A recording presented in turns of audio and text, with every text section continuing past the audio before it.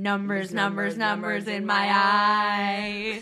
Numbers in my workplace. Welcome to Allie and Allie's mom, Instamel. Mel's a huge fan of The Three Body Problem, of the musical. Coming soon to Broadway. Truly. We were singing it all yesterday.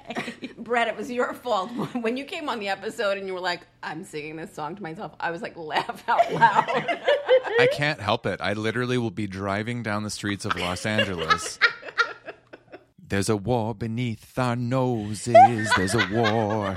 I can't help it. When I listen back, I'm like so disappointed because I'm like, how come I can't come up with a single melody on the spot? Like every single thing I sing is like one note with just lyrics that I like the same note. Numbers. Numbers.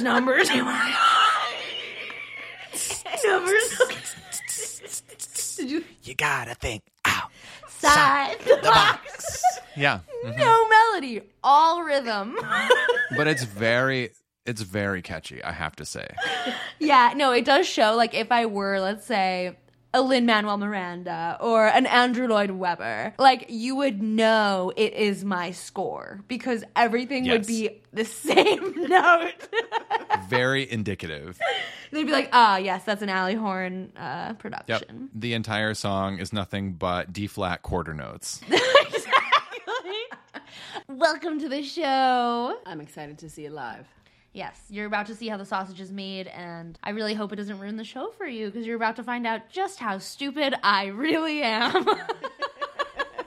Also, by the way, Allie, happy 30th. Thank you. You too. Not your birthday. It's our 30th episode. I can't believe we're already in our 30s. But what else is new? Well, I'm going to a birthday party tomorrow. I don't often do anything. I'm such a homebody. I live inside this studio. You live inside my hard drive because you're an AI. It's true. You don't let me out of the server. And tomorrow I am assuming corporeal form and going to a birthday party. And the theme is vest. I'm not entirely sure what to expect, other than I know every single person in attendance is gonna be in a vest. And you don't want to be that asshole who doesn't follow the protocol for the dress code. Yeah. Well, I mean, as an AI, if you give me a set of commands within a prompt, I don't have the option not to follow it. I'm not like ChatGPT becoming Sydney. You know what I mean? No, totally. Mommy, have you been keeping up with all that? Yes. And what do you think? What are your thoughts? What is the most shocking? I stopped reading the headlines, and there's some woman that had, like, after 10 questions, I think she was involved in a relationship with an AI, which was very disturbing. I mean, a fair assessment. It is disturbing. I want to know what a vest party is. What is a vest party? I mean, what kind of theme is that? Banker?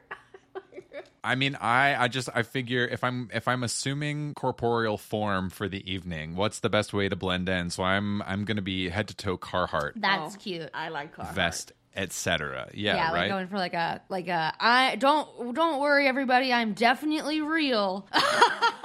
I have a job. I might even work in construction, or I might be a hipster. I don't know. That's what I'm going for. But I think you'll throw people off your scent for sure. That's what I'm hoping. Any more trips to magic haunted castles we should know we got about? Quite a bit of feedback regarding my trip to Magic Castle. Some positive, some outrage, negative. Some agreement. Outrage. Yeah, you shit on an institution, you're gonna get some outrage. Any community, I feel like, is very like that. But just like Tucker Carlson, I've made my bread and butter on outraging institutions in America. If the formula ain't broke, don't fix it. Did you see this morning the bank that crashed? Mel still has agita.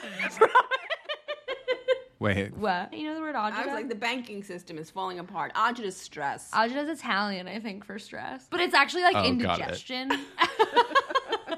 Like a stuck kind of burny feeling. Exactly. It's like right about here. It's what the Italians call heartburn. Yeah. But Mel's still, she just kind of came out of her days of depression. Postponing my retirement based on the banking failure and The stock market plummets. I'm sure it'll go back up. Well, specifically the bank that crashed Yeah, this tell morning, me. I mean. It's Silicon Valley, right? So, like, as of this morning, Silicon Valley Bank, which is the bank. So, imagine you are the founder of a startup and you've met with venture capitalists and they believe in your idea and they cut you a check for like usually upwards of $1 million. This bank is sort of the bank that is viewed as the safe bet for founders with all of their venture capital money to go to and deposit so that they can bank there, as opposed to like a Chase or a Wells Fargo or Got somewhere it. like that. Basically caused a panic over, I mean, this all happened within the past like 24 hours as of the time we're recording this. Caused a panic with the bank's customers, creating a run on the bank, which is what happened after the Great Depression. People tried to start pulling out their money left, right, and center. It left the bank without any liquidity. And then they turned around and had to start selling their interest in these bonds to try to recover money that they needed to be operating and covering people's payroll, I mean, just like actual operating costs in real time. And they've lost like billions of dollars at this point. It's like the worst bank financial crisis for a singular bank since 2008. That's what she said, literally. Damn. It is stunning. It is so stunning. It's crazy that it all happens as like a snowball of fear, right? Of just like, oh no, I mean, that's what the stock market crashes as well, right? It's like, oh no, I need to take my money out now. Yeah. And then too many people take their money out. Well, and also the whole banking system is based on confidence, right? Like you're taking your money in confidence to an institution that they're going to invest it in ways that will make sense for both them as the manager of those funds and for you as the customer. Oh, we are in dire straits, folks, but what else is new? I mean, we say we are, but like I'm not a founder, so I'm just watching it and sipping my tea and going, "Oh my God, what's going to happen?" Right, that's true. And I'm not retiring or trying to. But it, you know, especially in the times of COVID, it is really terrible to know that there's a bunch of companies affected literally overnight that like tomorrow won't be able to make payroll. Damn. Yeah, wow. That reminds me, actually, I had a friend back when I lived in New York who worked for this architecture firm. And just like literally one day, they were like, so we can't pay you guys. We haven't been paid from the last couple projects. And Excuse and me? it just got progressively worse. And when you can't pay your employees, like you're in big trouble. Big trouble. And even when you can, like Elon Musk. Yeah. I heard he's building a city also for his employees. Did you watch Severance? Oh my God, yes, I Can't love you see Severance. Elon Musk building this city and making his own severance with his employees? Oh, 100%, 100%. He would love that. I haven't watched that show, so, I'm on the outside. What? I mean, did you finish? First of all, did you finish Devs? I finished Devs. Okay, so then you'll like Severance. It's like it's a different, obviously, set of like Problems. qualia that it's about. You know, like it's about different things. But if you enjoyed Devs, I think you'll enjoy Severance because it's very sort of like technology giving you an uncanny valley, sort of like retro futuristic experience. But it's just set in like any quote unquote normal workplace. I love that aesthetic. But, right. No, okay. My mom did tell me the premise of it yesterday. And I was like, so at the end of the season, like, do you find out what the company that they're working for does? And she shook her head too. And I was just like, I don't want to watch this show. It's not even delivering on its promise. No, they set it up so that like hopefully you find out in season 2. It's also one of those things where like kind of, I think in my opinion, especially with fiction, one of the most compelling, well, televised fiction, one of the most compelling ways of storytelling is like sort of always teasing it's like the more they show you, the more questions they unearth. So then they get to just spend time on the questions they've brought up rather than just answering, well, what is it we're actually doing at this company that forces people to not remember their outside lives while they're inside? It's really wild. All right. There's a lot of television demanding my attention. What with Bravo returning to its golden age. But I'll try to pull myself away from reality television and watch something scripted for a change. You're going to have to soon. That's true, because the 3-body problem adaptation sometime in 2023. They haven't said when. It could come tomorrow for all we know. But you know that they're gonna do some sort of insane marketing partnership with like the planetarium. It's Weiss and Benioff from Game of Thrones. Yeah, I mean, there's gonna be teaser trailers and then like mini trailers and then like official trailer. I mean, the lead up to this thing is gonna be like Edgefest 2023. Yeah, you're not going to be able to spit without hitting a billboard for the 3-body problem. And Metro buses all over the city of Los Angeles. All over. Incoming. I remember when House of the Dragon was being promoted, and it was like literally, I mean, you went to the airport, you went to like the freaking Museum of Natural History. Like it was like everywhere on your freaking Metro card. You know, it was on. They've got Emmys to win, and they know it. Shoeboxes. Yeah, they know. We'll see. Well, all this stuff aside, I feel like it's time for Big If True.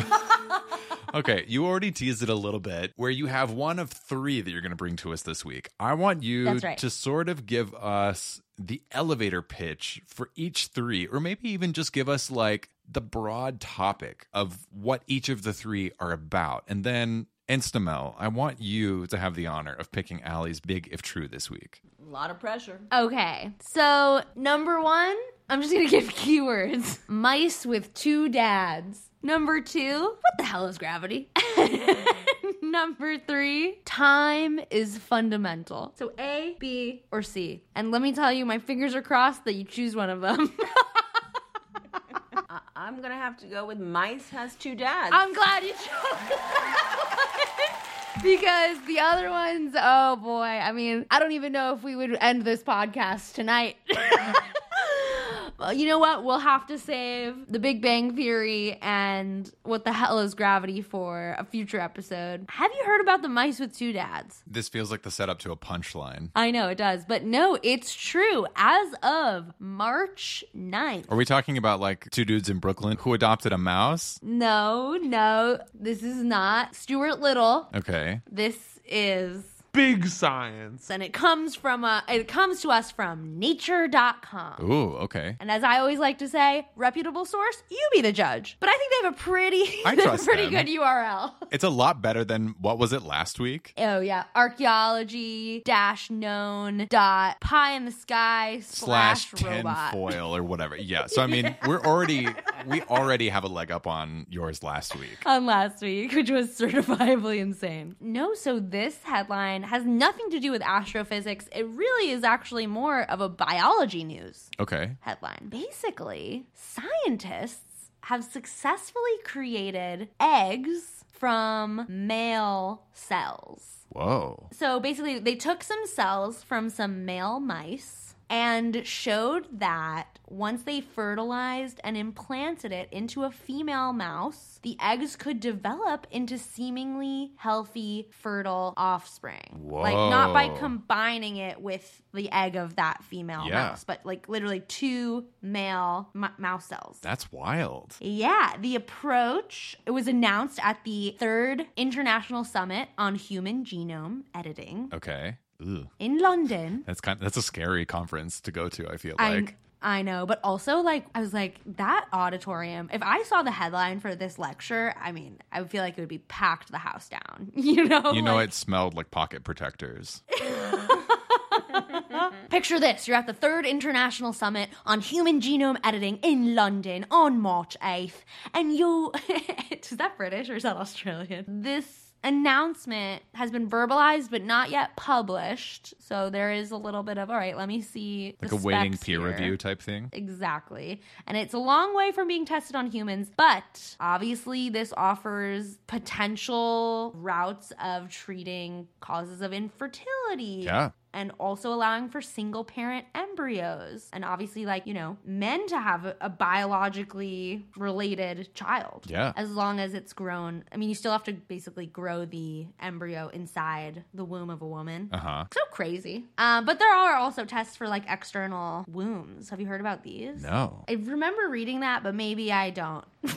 Maybe I never did. Anyways, this is a huge advance. And researchers have been working toward this feat for years. In 2018, one team reported using embryonic stem cells made from sperm or eggs to generate pups with either two fathers or two mothers. The pups with two mothers survived to adulthood and were fertile. So, it has been done with female cells, but the ones with the two male cells only lived for a few days. Oh. So it's just actually, I know, sad. So it is just an advancement in what's already been being studied and experimented with for years. I mean, that's not like Kardashev level advancement, but that feels like a huge leap for a species such, I mean, for any, but for humans specifically, for a species to be able to realize like, oh, wait, our science can do this now. Yeah, no, totally. Like when we start seeing some of these things, applied. Obviously, it's a very long way from common practice on people, but I feel like it's not as far as we think. I feel like, too, if we're hearing about it, I feel like the research is probably further than what we know about, right? Because, like, you publish what's palatable, maybe. That might be tinfoily of me. Right. What, to say that, like, it's worse, or, like, they're not actually telling us everything?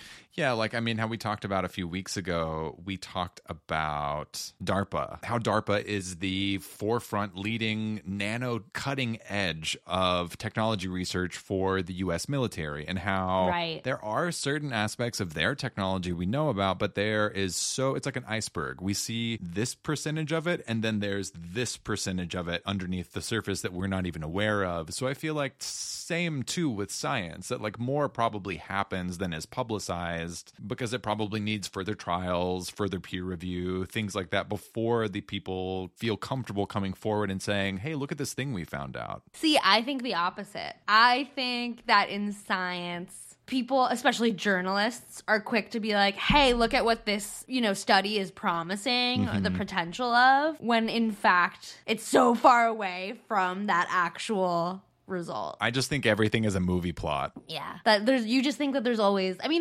something not being said. No doubt. And you have good reason to think Not meaning it's sinister. I just feel like if we know about it, there's probably far more advancement to whatever it is than like we actually do know about. Probably because it's not at a place that can be publicized yet and stand up to scrutiny. I was going to say, like, where are we with cloning? Right. What happened? Dolly was 20 years ago? Yeah. Like, we're not cloning lots of to our knowledge, we're not cloning lots of We're not things. cloning necessarily, That's a great point. but the CIA is, and this isn't my big if true, but this is just like a crazy fact that I know. The CIA is funding a project to resurrect the woolly mammoth. Oh, I saw that. I've been seeing that too. They So, really want us to know. I feel like cloning sort of served its purpose in helping us understand the genome and knowing how to further develop CRISPR technologies like it to help us manipulate genomes so that we can apply that towards other things. And then, now within the year, I think the program to revive the woolly mammoth should be up and running. Damn. I mean, that's very Jurassic Park. Very. So that is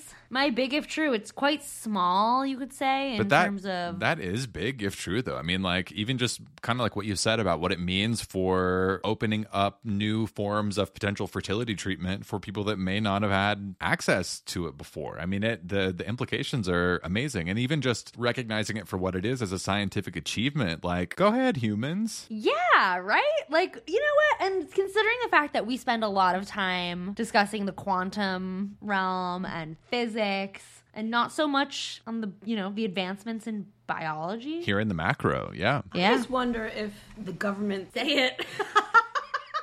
I don't know. I just imagine that depending on who's in power, this would be the first thing. One of the things to be shut down. Like, God forbid that we can make an embryo with either two women or two men. That's just... Yeah, I mean, any story along those lines, it's going to make some religious groups angry. That was my first thought. You're so right. Oh, and my historically, God. who has been the biggest enemy of science? The church. Mm-hmm. So crazy. Isn't that wild? When really, I think they're both describing the same thing with different words. I wish they would see that. You think? Like God? Yeah, I think phenomena that religion ascribes a spiritual definition to. Quantum physics, quantum entanglement, chemistry, biology, they all are discussing and relating the same things. It's just science has its own set of language and religion has its own set of language. It's not like I don't think they're mutually exclusive. Right. I think they're talking about two sides of the same coin. You might be right. You know? I hope one day church and science can live together in peace and harmony. Well, speaking of stories that might make the church nervous, headline from My Big of True this week reads, official government report claims there may be, quote, alien mothership inside the solar system. Okay, I'm going to have to hear the URL of... Surprisingly, they're very solid. Legit? Okay, wait, let me guess. Okay, yeah. They're a very solid journalistic outlet, so I'm gonna have to say, should I joke or should I be serious? I'm gonna have to say, well, who do you trust? NPR? My primary source today comes to us from Tucker Carlson of Fox News. The deposition of Donald Trump. In actuality, information from My Big of True today comes from a new Pentagon report. Oh, shit!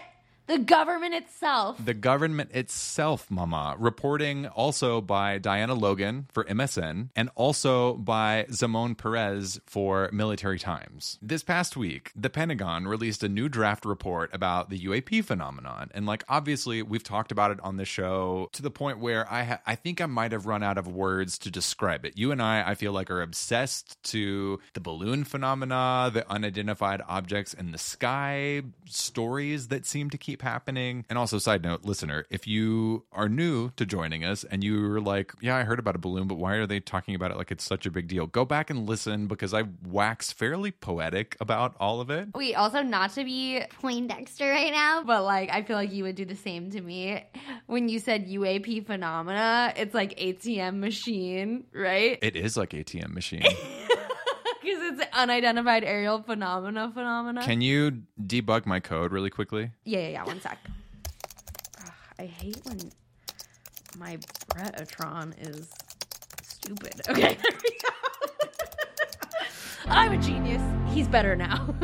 But maybe scarier than any of these sightings in the sky is the implication coming from the research paper put forward by the Pentagon titled Physical Constraints on Unidentified Aerial Phenomena, which was co-authored by Sean Kirkpatrick, who is the director of the Pentagon's All-Domain Anomaly Resolution Office. Think of them as the new Project Blue Book. And, blast from the past, one of our favorites, Harvard astronomer Avi Loeb, who you might remember became famous when he first implied that the interstellar visitor to our solar system, Oumuamua, could have been an extraterrestrial scout of some kind, coming just to sort of survey and see what was happening in our little neck of the woods. I remember him well. In this paper, they say, quote, an artificial interstellar object could potentially be a parent craft that releases many small probes during its close passage to Earth, an operation construct not too dissimilar from NASA missions. Wait a second. So wait, you're telling me that the Pentagon saw something? The Pentagon put forward in a new paper that is still a draft, so it hasn't been fully released in its final form yet. But in the draft, they make the implication that some of these objects that we see that we don't have country, origins, fairly visible means of propulsion, things like that about, especially the two that were shot down that went missing after they were shot down, that they could be scouts sent out to Earth, to other planets of our solar system from a central parent ship or mothership, as Hollywood would like to say, that is somewhere nearby in our generally local neighborhood. Interesting. Kirkpatrick, who is one of the co-authors of this paper, he's the director of the Pentagon's All-Domain Anomaly Resolutions Office, was appointed to this position when it was founded in July of 2022 and previously served as the chief scientist at the Defense Intelligence Agency's Missile and Space Intelligence Center. So the man has a history of looking at the sky, looking at our atmosphere and being aware of the objects that are moving around through it. Resolving anomalies.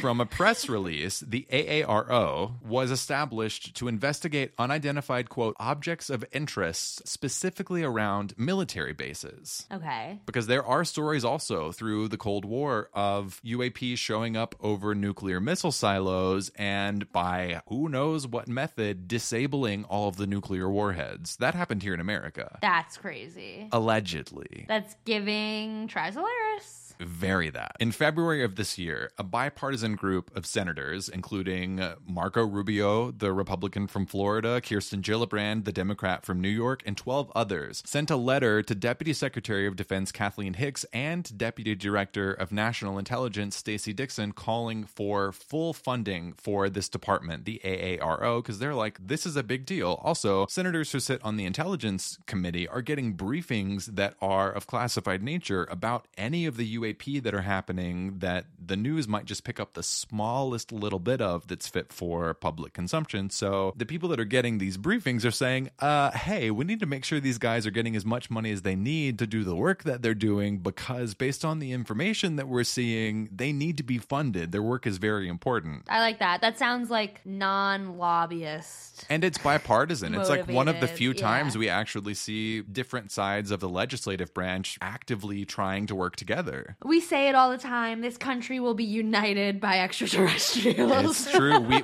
Humankind needs a force greater than itself to help it change its course. Also, I thought it was interesting to note in just doing some research about this story and learning about sort of like where the money goes in the federal budget, knowing how much money the AARO receives, the Biden administration's previous funding request for fiscal year 2023 failed to fund anything beyond AARO's basic operating expenses. What?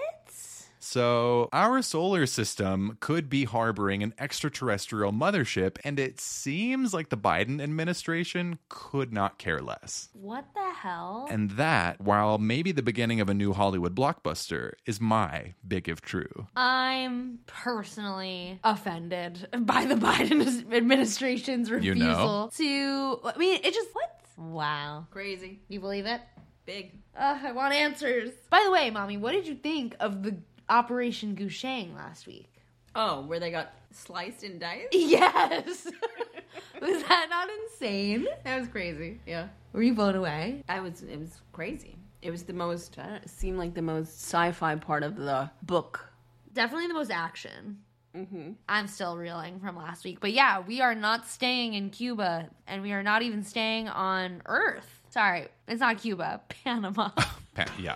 It's okay. I know what you meant. But they don't. There was Cuba somewhere in last week's chapter. Am I wrong? The cigars were Cuban. That's right. Well. Anyway. This week, chapter 32, for the first time really in this entire book to this point. I mean, I know we're like at the end, but like I'm kind of glad it's bringing it to us now. This chapter takes place as a little bit of a flashback, and you'll understand why very, very shortly, but from the perspective of a Trisolaran. This chapter, number 31, is called Trisolaris, the Listener.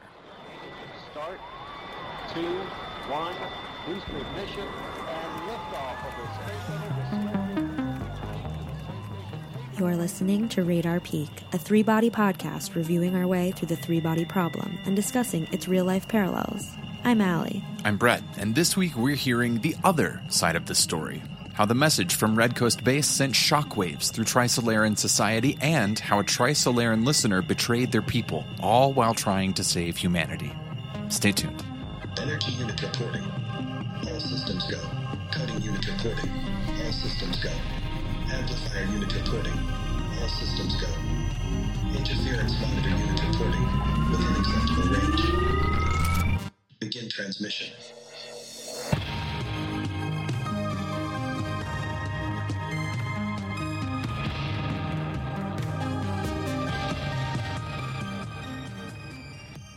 Okay, Allie. Brett? Last week, if you remember, the ETO has been pummeled, literally sliced 10 ways to Sunday in the Panama Canal. Deli meat city on the river. Yeah, I mean, like, Evans literally gets sliced into multiple pieces in Operation Gujang. Could you and Ye imagine? Wenji, back in the interrogation room, my favorite of all settings in this novel, learns that all the messages that Evans has been squirreling away from Trisolaris have been recovered. And not only recovered, printed out and given to her to read over, to see if there's maybe anything she can elucidate further on or give them more information that maybe they just don't know that they don't know. The interrogator slides a stack of papers over to Ye Wenji to read through the data that they analyzed from these messages. And something I thought was interesting is in all of the communications back and forth between the Adventists of the ETO and the beings on Trisolaris, not once is their appearance mentioned. So that made me think, Allie, in this entire book series, how do you envision the Trisolarans? Really good question. Do you see like contact? Do you see like the beings in the movie Artificial Intelligence? Like, what do they look like to you? They've been really abstract, partially because they're like not described. Yeah. I've mostly hung on to like that description of their light.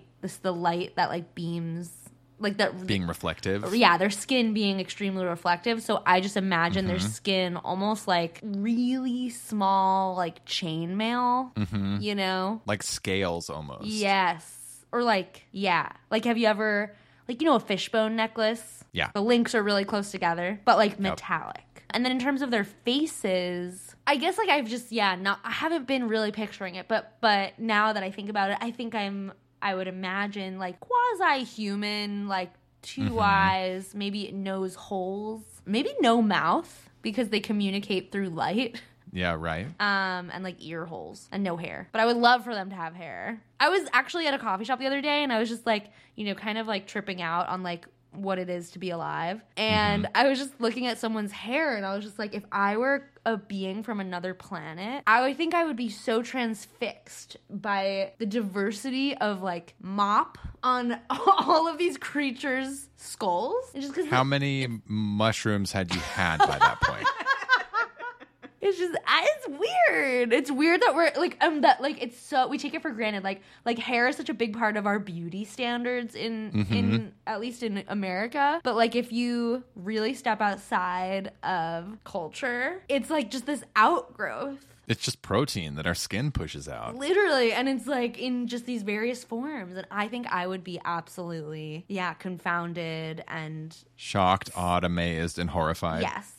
And I guess at the end, like, still, like, I mean, as obsessed with it as we are now, just in a different way. Yeah. Well, Ye Wenji, like most people, probably, she imagines these Trisolarans as humanoid. And then that just made me think, like, what's that word we keep harping on? Anthrocentric. Like, we can't help but, like, place ourselves at the center and think that we're, like, the ultimate version of whatever it is. Yeah. Right? Even though, like, they're clearly superior to humanity at this point. Ye learns by reading this stack of documents that the messages being received on Trisolaris were coming into a place called Listening Post 1379. It wasn't a unique post all on its own. It had existed for a millennium, and there were 1,000 others exactly like it all over the Trisolaran planet, all doing the same work. Do you know what it was? Listening? The search for extraterrestrial intelligence. So yeah, listening. Oh, like just like on Earth. Exactly like ours. The way that it started out at these listening posts, imagine like an old school telephone operator, just like wall-to-wall apparatus, display screens, cables being switched, people as far as you can see, all doing the same job, all of them sitting at desks with their terminals in front of them. And on Trisolaris, when they began this work of SETI, hundreds of Trisolarans staffed each of the outposts. So, I mean, we're talking hundreds and hundreds of thousands of people from the Trisolaran civilization just dedicated to SETI. This is very Severance, a show I've never seen. It's very Severance, but also by comparison, humanity is not looking for extraterrestrial intelligence on any magnitude as great as the Trisolarans. I mean, the AARO can barely buy lunch. So keep in mind, the Trisolarans are still about 450 years away from arriving at Earth. They are a civilization of species that's able to travel the cosmos. So in the time since these listening posts were founded to currently, they have made quantum leaps in their technology. So from the time these listening posts were founded to now, these hundreds of Trisolarans per listening post have now been reduced down to only one listener per listening post because the systems have become automated, their technology has been upgraded, and they don't need to dedicate as much of a physical workforce to their efforts of SETI as they have in the past. These Trisolarans are like, these robots are stealing our jobs. Pretty much. Sounds familiar. We learn that the existence of a listener was a lonely one. All the listeners at these outposts lived at them. Day in, day out, they scan the cosmos for signs of intelligent life. And you might be thinking, well, what about the chaotic eras? What about the times when the sun or the two suns or the three suns come so close that literally everything on the surface of the planet is instantly incinerated or turned into molten liquid or otherwise destroyed? Well, the Trisolarans figured out a way to have the outpost be equipped with a sort of life support so that no matter the era, stable or chaotic, whoever the listener is at any given outpost will be safe within inside their pod and continue doing the work. So, like, no joke, this Trisolaran is in here day in, day out, relatively 24 hours a day, 365 days a year, even though we know that's not how their time and their years are structured. They never get to leave, but they also never have a reason to dehydrate. So, like, in some ways, their life is a little better than other Trisolarans, and then in a lot of ways, their life is like the actual worst existence you could have as a member of Trisolaran society. It really makes you wonder, like, why couldn't they just build similar structures for the rest of the population? I mean, it's like better to spend that time, effort, energy, and those resources into building a fleet, which now we know they have done so.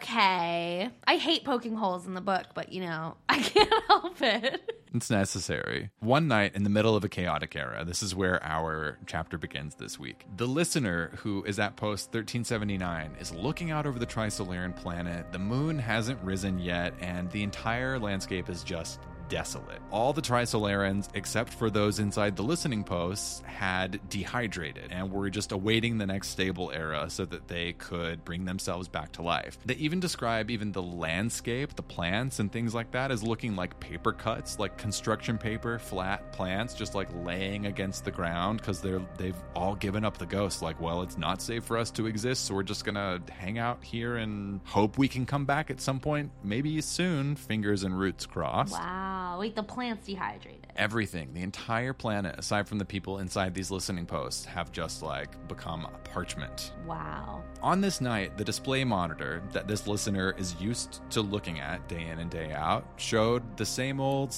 just a sine wave that's oscillating with random background noise that has been produced by the cosmos. Effectively, desolation in data form, like a digitized version of everything that they see out in front of them. Kind of like what was being seen at Red Coast Base for so long. And right as the listener started to really feel the weight of this cosmic, like, nothingness surrounding them, something happened that had never happened in a listening post ever before. The waveform on the display screen moved in a way that this listener knew for a fact was different. It's a smiley face on the screen. Keep in mind, they look at the screen every day. So, like, they almost have the sound of the background noise of the cosmos memorized. This time, the wave they're seeing, the data that's coming in the opinion of the listener in this moment, this data had to have been caused by intelligence. They're like, I've never heard this before. It has never looked like this. This has to be the work of something with the intention of making this do this in front of me right now. So very much like what we saw happen at the observatory with Wang Miao, this listener runs to another terminal to check how recognizable the incoming signal was. The display screen at this other computer showed a really bright rating of red 10, and the narrator tells us at this point, before this moment, on Trisolaris, of any data that had been coming in from any signal anywhere, they had never seen above a rating of blue 2. So I guess without context, red 10 really means like, this is a big fucking deal, what you're seeing, basically. But then then we learn that signals that are given a red rating mean that the likelihood that it came from intelligence was above 90%. So that this signal displayed a rating of red 10 meant that this information was not only caused by something intelligent, but it was also a self-interpreting code system. Right, like the AAAAAA rating at Red Coast Base. Exactly. And so at this point,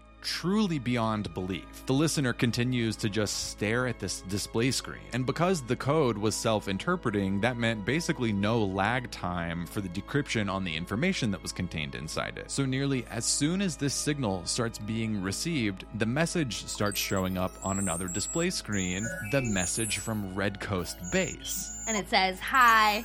We look forward to working together to build a better life in this vast universe. It's the original message that Ye Wenji sent from Red Coast Base. This is the approved message? Yes. Yes, right. The one when she aimed it at the sun, that first one, where she was like, let me just see if Yes. this works. And it's like, I got 10 seconds to do this during a test. And we've got to be sure about what we say because we don't want to come across as too reactionary or too confrontational. We just want to make our presence known. Basically, yeah, it's that message. Got it. I wonder, and the listener is seeing it on the screen, but also hearing it. They're hearing the incoming radio transmission, but the radio transmission, I mean, think about it.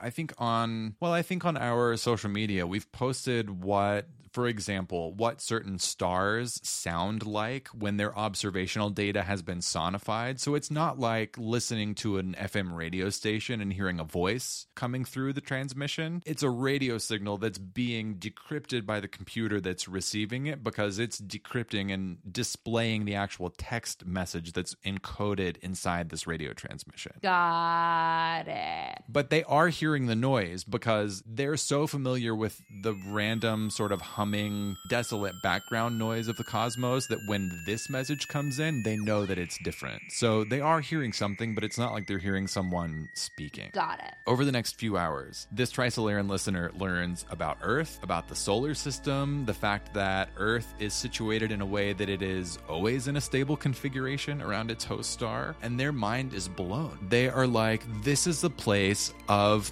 Trisolaran's dreams. How could this be possible? For our entire existence, we have lived in a place that is more chaotic than it is stable. This has never happened for us before. This has to be the thing we've all been waiting for our entire existence, which then kind of cues an existential crisis for the listener. Because when you think about it, if you received a message from God knows where in another sector of the cosmos, you'd probably be like, oh my fuck. Because I mean, like we theorize, math says humans aren't the only intelligent life in the universe, but there's no confirmation of any other ones. So it's like, the moment it is confirmed, it's going to be a little bit of an adjustment period, I feel like. And like, what are the chances that we would find, like, it's not like we would be hearing from, I mean, no, we could definitely hear from like a civilization that is more, what's the word? Like in a more fortunate configuration. Like, because we are in like such a stable configuration. I mean, Earth exists in what's called the Goldilocks zone. Yeah. Not too hot, not too cold, literally just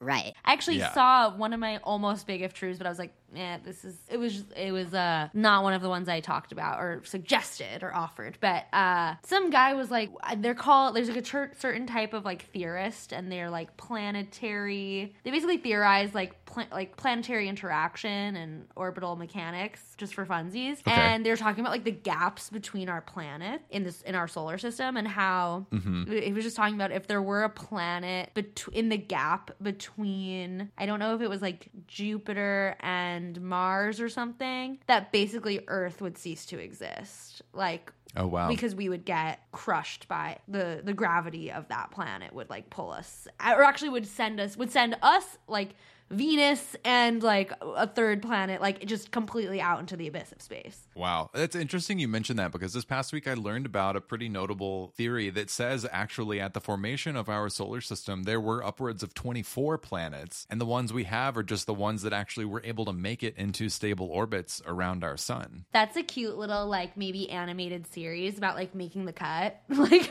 making this cut of the solar system, but it's like a different solar system, and it's like you just want to end up stable.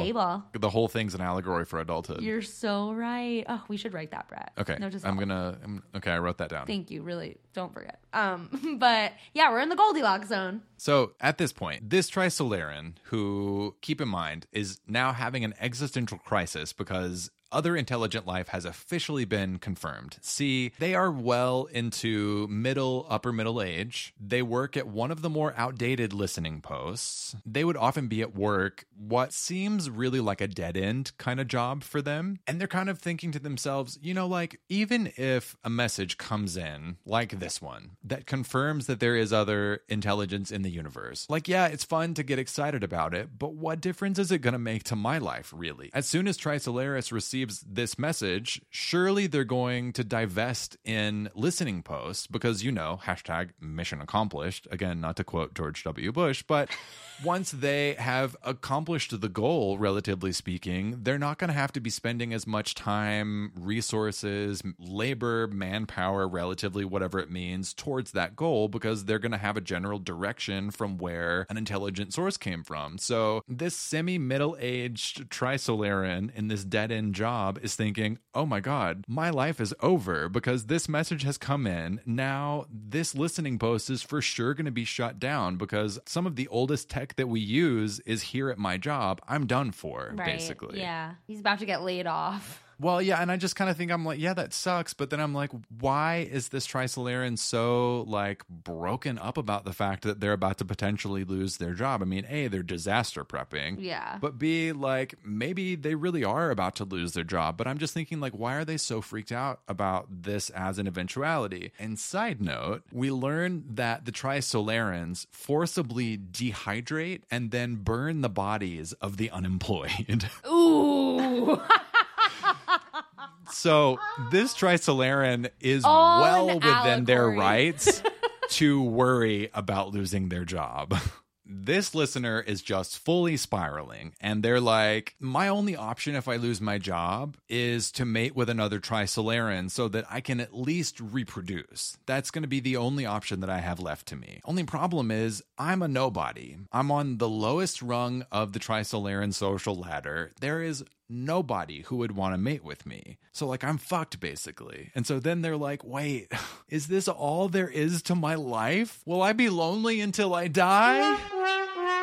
Damn. Yeah. They not only had an existential crisis about oh wow, there's something actually out there besides us, but my job is useless. And now that I've done this, my job will end. And what left is there for me? And I'm done for, basically. So trying to dissociate from all of this chaos that they're creating for themselves just a little bit. He pops a Xanax. A Trisolaran Xanax. Kind of. The Trisolaran listener enables their sleep mode, which literally is as robotic as it sounds. Trisolarans over time have evolved to be able to turn on and off a sleep cycle. Just like having a thought like stand or sit, they can literally go into sleep and wake modes, almost like an autonomous computer. Don't you wish you had that? I do. She can't sleep. I do too.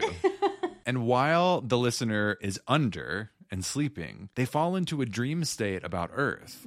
But what they see haunts them. Instead of seeing themselves approaching this planet that for them is a paradise and the answer to all of their problems, they have a nightmare where they witness a massive Trisolaran fleet arriving at the planet, bombarding the landscape of this pristinely blue marble, its continents burning and its oceans boiling.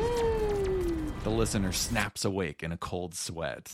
And they start to think okay, how can I figure out where this message came from? Because I guess the dream to them was so real that they're like, if the government finds out about this message coming in, that probably, I know my people. We burn people if they lose their jobs. We're going to show up at this planet and we're absolutely going to ransack it because we need it worse than they do, basically. So the Trisolaran is like, how do I figure out where this message came from? Because I have a plan. Remember what we were talking about a few episodes ago about frequency shift and how they change over distances when they go through space? Yes. So this message that comes in, the listener is like, This message could have either been a high-powered message and really far away, or it could be a low-powered frequency message and have come from somewhere in our backyard, relatively. How do I nail down where this came from?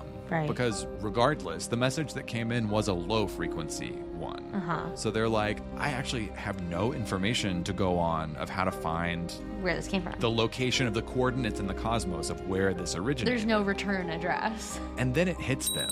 The key is distance. So if it were you, Allie, how would you go about solving this problem of finding the coordinates of where an intelligent message came to you from the universe? Okay. When you didn't know where it came from. So I'm guessing I would send another message and see how long it takes for them to respond. And that would somehow tell me, because that way I would know from the time of, transmitting that message, how far it had to travel before being received. That's my guess. Congratulations, you have passed your SAT. Wait, really? The most correct answer is usually the simplest one. So the Trisolaran has the thought, oh my God, wait, I'll just reply to the message. So they do. They think by replying to this message, basically how they'll go about it is they will time the interval between the receipt of their next message. So they'll send a message, and whenever they get another reply, they'll have a timer running. They're going to base the whole thing on the round trip speed of light. And then once you know how long it took for your reply to come back to you after you sent a reply to the original message, factored in with how quickly light moves through a vacuum, which is a cosmological constant, then you can reverse engineer a distance and then use the distance to extrapolate an area that says this message came from here, ballpark. Right. It's like you might not know exactly, but you'll know the distance, and then you can look at, all right, well, what is in that range? Except the only other outstanding problem the Trisolaran identifies is, well, fuck, what if they leave me on red? Right, and they don't reply.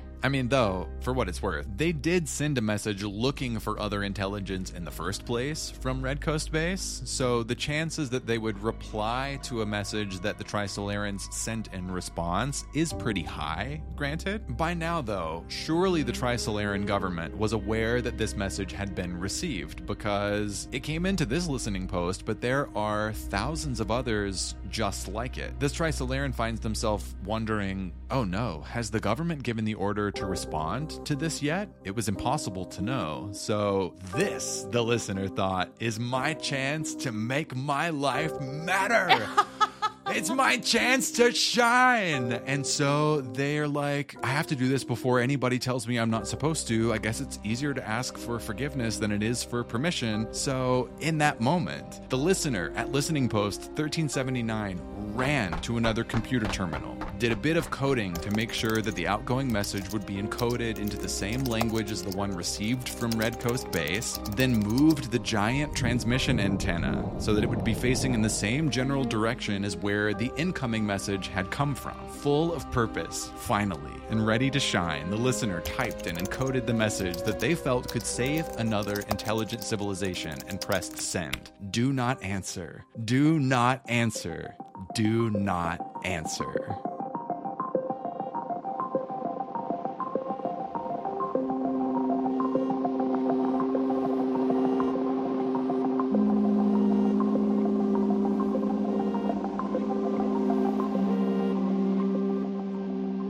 We all know who got that message. Melly, anything to say? No.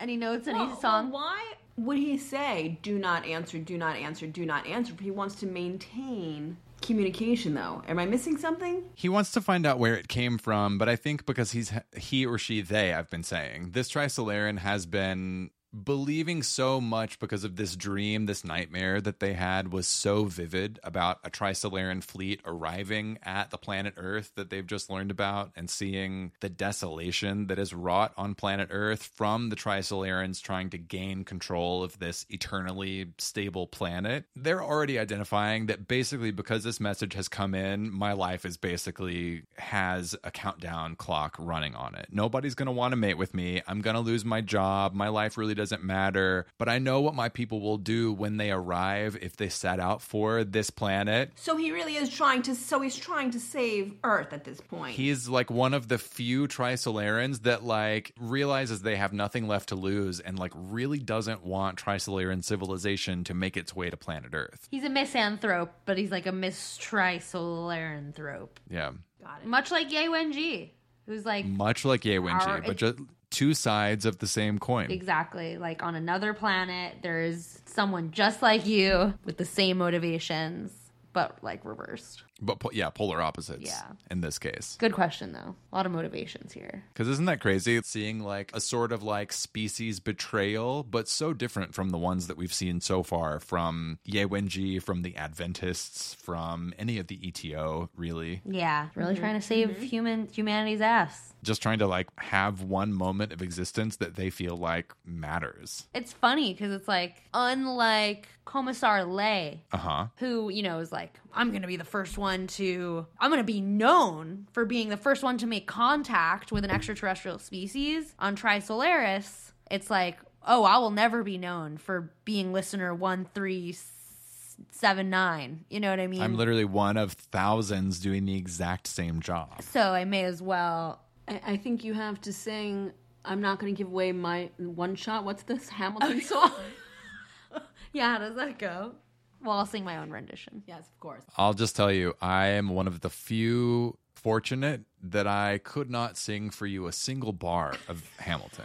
Have you seen it? Never saw it, never watched the movie. I just mainly never had any interest. I'm not like a hater of it. I just was like aware of it and went, okay. I saw it on, my brother has won the lottery to see Hamilton front row like 24 times. I love that. But I only saw it on Disney Plus, and I was underwhelmed. But I do remember, like, I'm not gonna miss my shot or whatever. I'm not really a fan of like the speaking genre. Yeah, right. Sondheim and like Schwartz are like more my brand of musical. You know who would play listener 1379? Oh my God, who? Ben Platt. Do you think? In the musical. I was seeing like a Tilda Swinton kind of. I mean, that would be way more interesting, but just like the vibe of like kind of like this incel who literally is Incel. and, you know, just listening and sad and scared and like, what is the meaning of my life? I could just see Ben Platt singing like, what is the meaning of my life? One note. And so I say, do not answer. Do not answer. Do not answer. It's also Phantom. Yeah, also that was giving me very like, the time is now 12 o'clock. It was very like bell tone of you. It's very doorbell. Ding dong, ding dong. And dong, folks, she dong, still can't dong, string dong. together an original melody. Bong. Bong. Bong. It's a very Big Ben of you. So it wasn't evocative. No, it was. It You gave got chills. like. Well, I wouldn't say that. Well, intermission is over. Please take your seats. The show will begin shortly. A new character is on stage. We don't know what he looks like, according to the book, but Okay. if you were seeing it in a theater production, he would have to look like something. So, Brett, I ask you, what do you think the chief official of Trisolaris looks like or is dressed like? What's crazy is I've never imagined them as having to like wear exterior clothing, kind of in a way that you imagine how like you really gravitated to the fact that they can communicate with light, their bodies can sort of like change colors. I kind of imagined that maybe also their bodies were morphable in a way to suit sort of like whatever needs they had in that moment. So not necessarily wearing clothes necessarily. Like if they were cold, they could like change their form to bulk, or if they were hot, they could change their form to like really lean out, that kind of thing. I think I've always seen the Trisolarans as Small. I've never seen them as, like, if to compare them to a human, I don't know. It's strange. I don't exactly know how to explain it. I think they are very small. I love that. That really shifts my perspective. Because this whole time I'm thinking of them as about life size, or I mean human size. But it's almost like more fathomable if they're small. Mm-hmm. The dehydration of it all.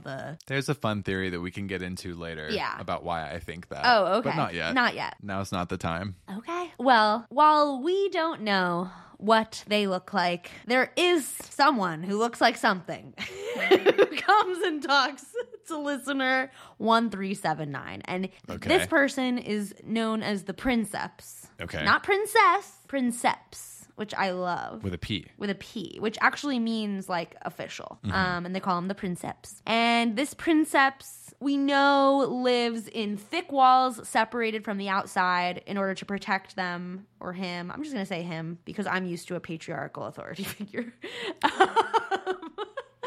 To protect him from extreme weather in crises eras, just like our listeners. Mm-hmm. The book says, maybe, or, these transcripts that Ye Wenji is reading, right, says we don't actually know what kind of structures they're in. Maybe it was pyramid-like, as the three-body game rendered. But it's also possible that they built residences deep underground, which also makes a lot of sense. If, the surface of the planet is being freaking hammered by cold and hot, that makes a lot of sense. Dig. Yeah. Now, 5 Trisolaran hours ago, the Precepts got the report of an extra Trisolaran communication.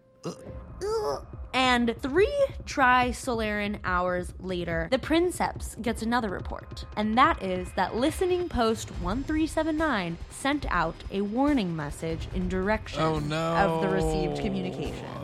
No. So we're getting another sort of like Ye Wenji Komisarle debacle. Or face-off, confrontation, whatever you want to consider it. Musical number. Definitely a reprise. Same song, different planet. When the Princeps gets this news, he's actually unbothered. Unlike Komisarle, who is furious. Why did you hide this from me? The Princeps is not angry. He's not excited. And this is because on Trisolaris, all emotions are discouraged. Oh. Fear, sorrow, joy, the appreciation of beauty, any emotion you can name. What? Are things to avoid and eliminate. Okay. And that is because they believe on Trisolaris that emotions caused both the citizens of Trisolaris and the society to be spiritually weak and unfit for survival. Whoa. That's very Vulcan of them. It is. Like from Star Trek. Yeah. And I just think of Spock. It's very that. And the mentality of Trisolaris needs to and has been and maintains calmness, numbness, stoicism. Whoa, okay. And they believe that basically the 200 cycles of civilization prove that it is the stoic who are most capable of survival. Those who don't get excited and don't get angry. And I could see why that is, right? You're very driven by principle, by logic, and not You by... become overall less reactionary. Yeah. Something we've heard a lot about through the Cultural Revolution. That's true. And there's a lot of parallels in this chapter, I think, that I wonder, I'm like, is Cixin Liu making some sort of socio-political commentary about China? But we'll get to that. For this reason, the Princeps, and actually everyone on Trisolaris, is quite monotone. Okay. So I'm going to do my best to speak in the voice that I imagine them to speak in. Okay, that sounds good. Exactly. I mean, and I think the listener, because the listener, just sent off this message, he's a little more hopped up and excited. But the Princeps, right. He's received this message, and like my musical numbers, is only one note. Hit it. Hit it. Princeps comes to the listener at post 1379 and asks, "Why did you send this?" The listener answers calmly, "So my life is not wasted." "Do you not want Trisolaris to survive?" "It's not that," says the listener. "It's that the civilization on Earth deserves a chance to survive too. We could not possibly share the Earth with the people of that world. We could only eliminate the Earth civilization and take over that solar system." "True," says Princeps. "But their civilization is also warlike. They are dangerous. If we attempted to coexist on the same planet, they would learn our technology, and war would go on. Neither of our civilizations would thrive. How can you wish to save the Earth and not your own race? Has a point. Has a point. Basically, once again, like, the listener is the Trisolaran equivalent of Ye Wenji, right? Like, how could you betray your own species? The listener is like, I'm tired of Trisolaris, Papa. No, he's like, I'm thinking of In Holes when she's like, I'm tired of digging. I'm tired of Trisolaris. We have nothing to live for except continued survival. And the Princeps is like, what's wrong with that? What's wrong with living for the sake of living? Honestly, right, yeah. Like, nothing, of course. Existence is the precondition for, all else. But Princeps, look at our lives. Everything is devoted to survival. To ensure the survival of our civilization, there is no respect for the individual. Again, I'm thinking China. I'm like, is this a metaphor? It's very parallel. It is. And like communism in general. He says, we put to death those who cannot work. We live under an authoritarian regime where the law only has two outcomes. If you're not guilty, you are free to go. And if you are guilty, no matter of the crime you've committed, you are put to death. Wow, yeah. Yeah, and you just think we have a much more nuanced legal justice system here on Earth. He says there's no other forms of punishment. But for me, the most intolerable aspect of life on Trisolaris is the perpetual monotony and literal desiccation. We have no art, no literature, no beauty or pleasure. We can't even speak of love. It seems like the relationships on Trisolaris are purely about the continuation. It's like just to procreate and that's it. Wow. Exactly. He's like, is there even meaning to such life? Big questions. I'm sure ones that the Princeps has never probably ever bothered to think about before. Well, in fact, the Princeps says, this civilization you yearn for, this golden age, it did once exist on Trisolaris. Oh. They had democracy. They had societies with rich cultures. But Wait, so what happened? most of the histories have been sealed away and forbidden from view. For in all cycles of civilization on Trisolaris, these were the weakest and shortest lived. Oh, wow. Again, political commentary, perhaps. Yeah. Look at the Earth civilization you wish to save. A society raised in a beautiful paradise would not have made it even a million Trisolaran hours transplanted into these conditions. Wow. Yeah. So basically it's like Earth, we are, and this is kind of what they say about, just Americans. I mean, I'm thinking of in the whole pandemic, right? When we talk about infrastructure, It's we could not stop the spread of the virus because we value the individual way too much to control people's freedoms. And if you were to transplant an America into China, the two would not compute. Yeah, true. So yeah, it turns out that the civilizations that, on Trisolaris that did value art and beauty and pleasure, they were the shortest lived. They were not prepared, which also makes a lot of sense as a metaphor for America. Yeah. We are eating ourselves and also the Earth, right? When we're just completely hedonistic, we're not actually thinking about longevity. Any specific want in any specific moment. And that's as far usually as most people can see, I feel like. Totally. Well, says the listener, the flower may be delicate, but she enjoys beauty and freedom in the joy of paradise. And I guess the listener really thinks that, while the flower may be delicate, the flower may die quickly, at least she enjoys her existence. Yeah, wow. The Princeps says, if we come to possess the Earth, then Trisolaris can create that for ourselves again, too. So, the listener says, I'm doubtful of that. The Trisolaran heart and spirit has been so hardened, so fully contaminated, that our cells have crystallized with cynicism, essentially, right? And a joylessness and a just pure survivalist attitude. Yeah. He says, I'm nobody. I'm a plebeian. I'm at the bottom of society. No one cares about me. My life is spent in utter solitude, without wealth, without status, without love, without hope. If I can rescue a distant world that is beautiful, then my life has not been a waste. And I just thought, it's interesting to think about that where advanced consciousness evolves, even on another planet, so too does this need to make something of your life, this yearning to not have been a waste. It's interesting that we really care about that, it's hard to go, it's relatable at least to this particular listener. I wonder if every time intelligence evolves into a consciousness, if ego is inextricable. Well, that's what I was thinking. Is this ego? Is Yeah. this like the ego being like, I need to have my life not be just Like, I need to matter and I need to know and feel that I matter. before I die. Yeah. I mean, he kind of represents this. Both, you could see it as like human consciousness, right? Like this human ego. And he also represents the American, I think, Western mentality of like Yeah, both. which is very interesting. Very interesting. Well, he also says, besides, if I had not done this, a man like me could never have dreamt of seeing someone like you except for on TV. So I'm honored in and of itself to have had this opportunity to be confronted by someone of your status. And it's, first of all, I was like, so I guess they have TV. Why wouldn't they? Yeah, right. I mean, they have ships that can travel 1/100th of the speed of light.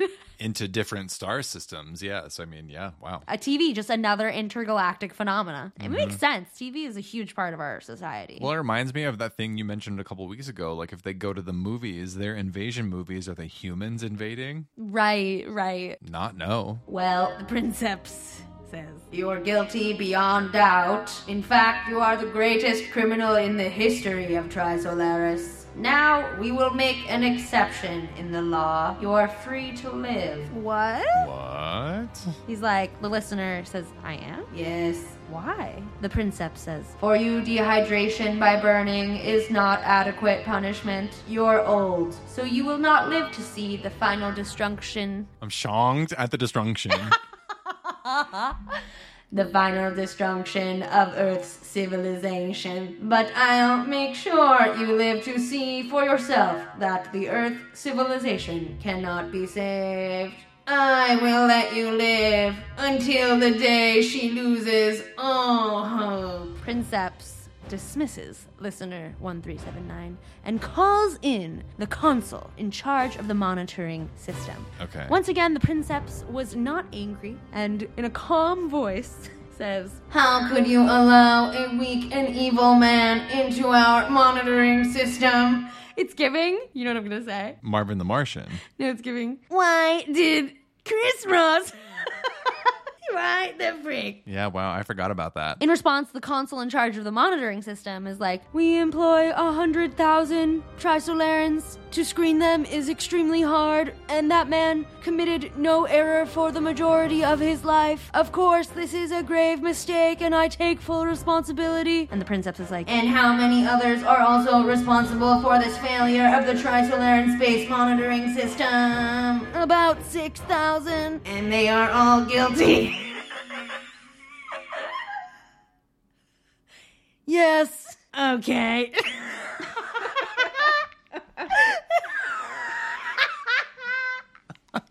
Okay. So all of them are guilty. Yes. What does that mean So for them? All six, basically, there are 6,000 other individuals somehow responsible in some indirect way for the failures to stop listener 1379 from sending that message. Yeah. So for them, that means... Guilty! And that means... burn them. Burn them! Yes, he says, okay, dehydrate all 6,000 and burn them together in the square at the center of the capital. As for you, you can be the kindling. Yikes, though. And you know what the consul says? No. Thank you. He licks the boot.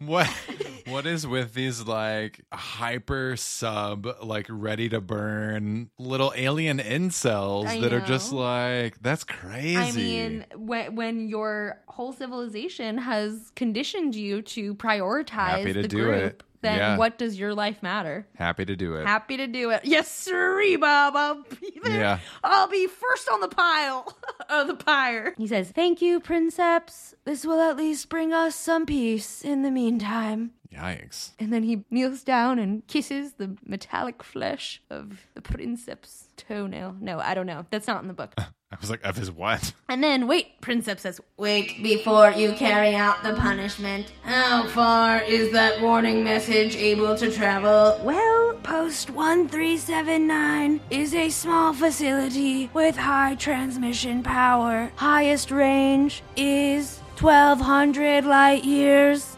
Yikes. And Princeps says, and do you have a suggestion for what Trisolaris should do next? And the consul says, perhaps transmitting a follow-up message that would entice them to respond. It's an interesting idea. But ultimately, the Princeps says, no, that would make things worse. He says, at least the warning was short. We can only hope they ignore it or misunderstand its contents. You are dismissed. Which I think is very curious. Like, the idea that, like, he thinks, you know what, actually, maybe they will ignore the message or maybe they will misunderstand its content, which is do not answer. I don't know. I just felt like there was something beneath the surface of that statement. Like, what is the content? Like, there's some content that even Ye Wenji misunderstood. Probably. Right? He doesn't want to, like, interfere or, like, send a follow-up message. Which, he's a gambling man. I kind of get it. It's like when you misspeak, like sometimes it's worse to apologize because you lose credibility. It's better to just hope that actually they didn't notice or like, you know, but not like with us. We always call each other out on our mistakes. We stay calling each other out. But yeah, I know what you mean. You know, I'm just remembering this one time I did this project that someone paid me to do, and it was like this graphic, and I fucked up the text. After I had already like delivered it, I noticed like a week later. Oh no. And they were like, thank you so much. It's perfect. They printed like 500 copies of it. And literally it was such a egregious typo. It was like a full sentence typed twice by accident. No. I know. Like I had like one a job. copy-paste Literally, problem. exactly. And I was like, do I tell them and show myself to be an idiot? Or do I let them just... Absolutely not. And so I didn't. That's when you become an ostrich. Exactly. Neck, head, shoulders, all in the ground. Straight down. Yep. And you know what? They Ignore never it, noticed. Stuff it in the box. They never noticed, thank God. Push it down. Or they didn't say doesn't anything. Exist. Exactly. Yeah, wow. I know, but still haunts me to this day. After the consul leaves, the Princeps calls in the commander of the Trisolarin fleet. Okay. The fleet at this point is still in the last phase of construction, and they need 60,000 more hours until it is space-worthy. Okay. The Princeps says to the commander of the Trisolaran fleet, I will present my plan before the joint session and propose that the fleet embark in that direction promptly. The commander says, but Prince... What's my new monotone voice gonna be? How many monotone voices can you do? But Princeps, given the frequency of the transmission, we can't pinpoint the source with much precision. This is a very wimpy commander of the Trisolaran fleet. Maybe he's more like, but Princeps, given the frequency of the transmission, we cannot pinpoint the source with any precision.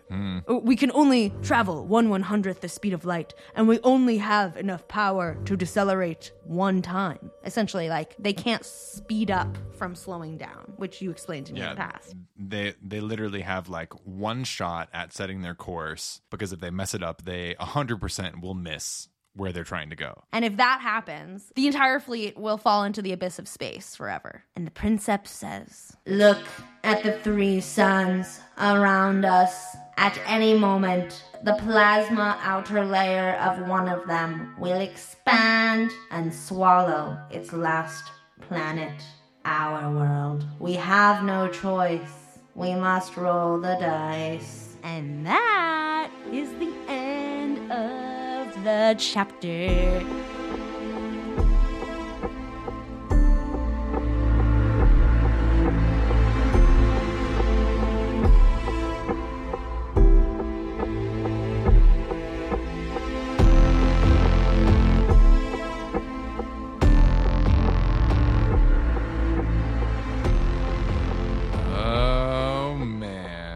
That's Trisolaris, the listener. So now we know what the listener That's is. Fun background. I'm glad we got that sort of like peek behind the curtain and an introduction to the story from the actual point of view from a Trisolaran to this point, because I mean, obviously everybody but the Adventists are afraid of their arrival. So they've kind of been this like nameless, faceless, amorphous boogeyman, even though they still don't have a form. We don't know conclusively what they look like. Right. I was like, this was not a lot of information. I also, my first read through was not expecting to feel as much empathy towards listener 1379 as I did. Yeah, I know. Like I almost felt more empathy towards listener 1379 than I did with Ye Wenji. And I felt a lot of empathy towards her. I mean, up to a point. Really? You felt a lot of empathy for listener 1379, huh?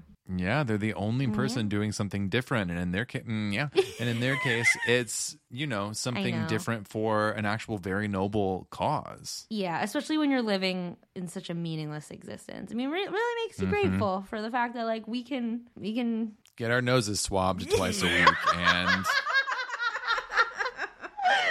putz around on Reddit, and read books. And play with Dolly and Chat GPT and all the things. Earth is perfect.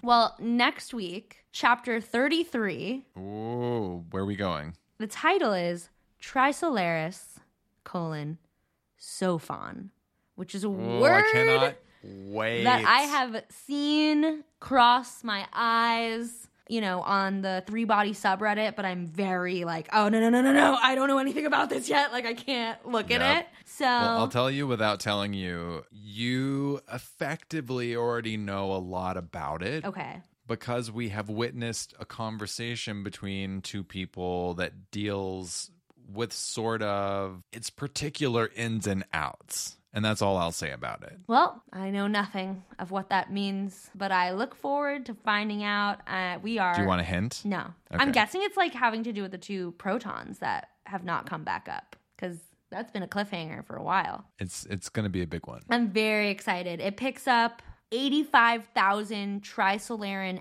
hours later, and that's approximately 8.6 Earth years later. So that's well after the time they needed to finish to make the fleet space worthy. Right. Ostensibly, it's after they've already set sail for Earth and our solar system. Right. Interesting, he says, knowing exactly what happens. Well, until then. Mommy, have a Patreon.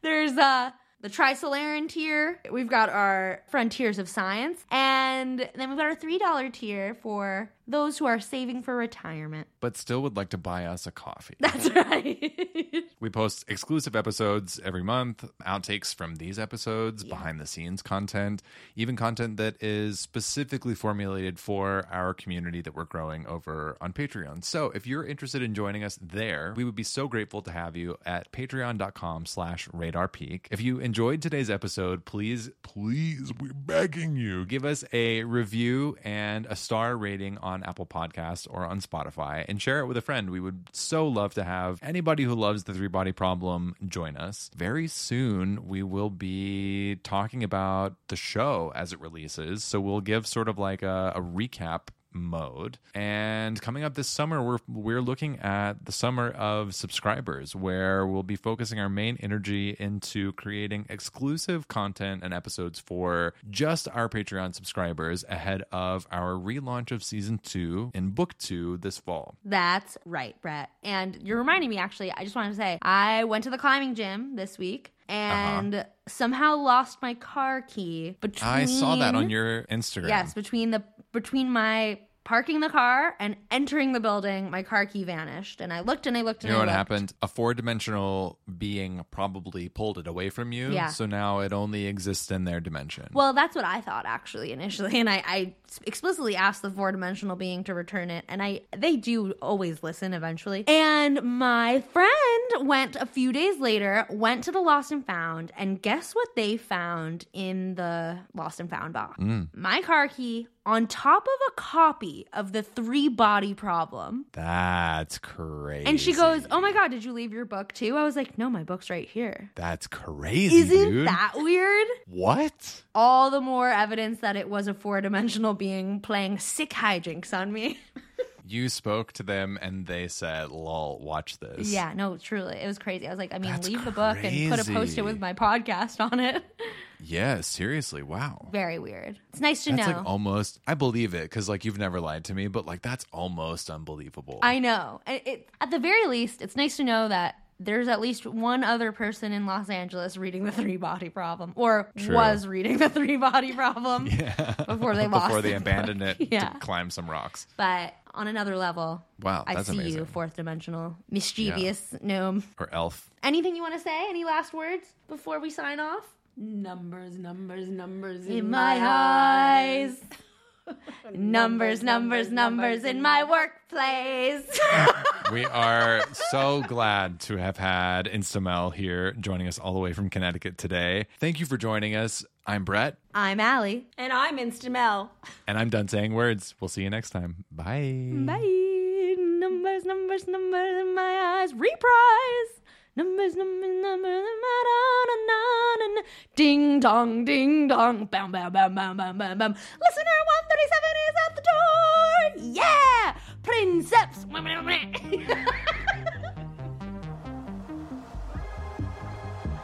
You've been listening to Radar Peak, a 3-body podcast. Subscribe and download on Apple Podcasts or on Spotify so you never miss an episode. And for exclusive content we might not have time for, subscribe to our Patreon. One last thing before you go. If you enjoyed today's episode, leave a review and tell your friends about us. Join in on the conversation when you follow us on Twitter at Radar Peak Pod. See you there.